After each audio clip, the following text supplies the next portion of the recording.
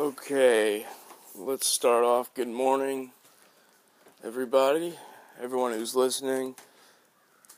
This is November 10th, 2015. It's a Tuesday. I'm in Mount Juliet, Tennessee.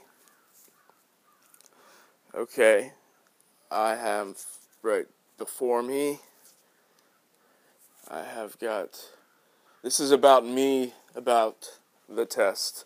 I was languished by the brutality I experienced during my first phase of the test. Men in white lab coats carried clipboards and scribbled their notes down as they observed my behaviors with caution and curiosity, of course. They scribbled with commonly branded ink pens. This was just after dosing me with curious psychotropic chemicals.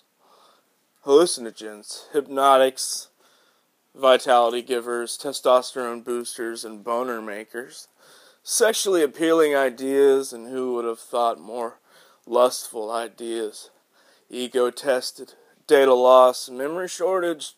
No, just age. And plenty more side effects. Just use your imagination. Hot chocolate resin, and cables and wires, and I want my cut V's and Xanax. I want my EGODEATH. Young gunning. Access denied. And ideas. Simple soft whispers of organic little somethings, or bittersweet beneath candle nothings. And videos and freedom and root beer.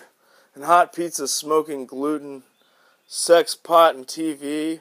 Acid and other drugs, alcohol, hard candy, and guns, baseball, sharp blades and street trash, good sugar, fresh beats, pop-up video, teeth cleaning bubblegum, and grass. Pump up the volume as I got Frank Zappa on the boombox. I feel so grateful on the go. Bitch, stay down low and keep on sucking as if it's for your own bloody survival, pure and simple, okay, darling.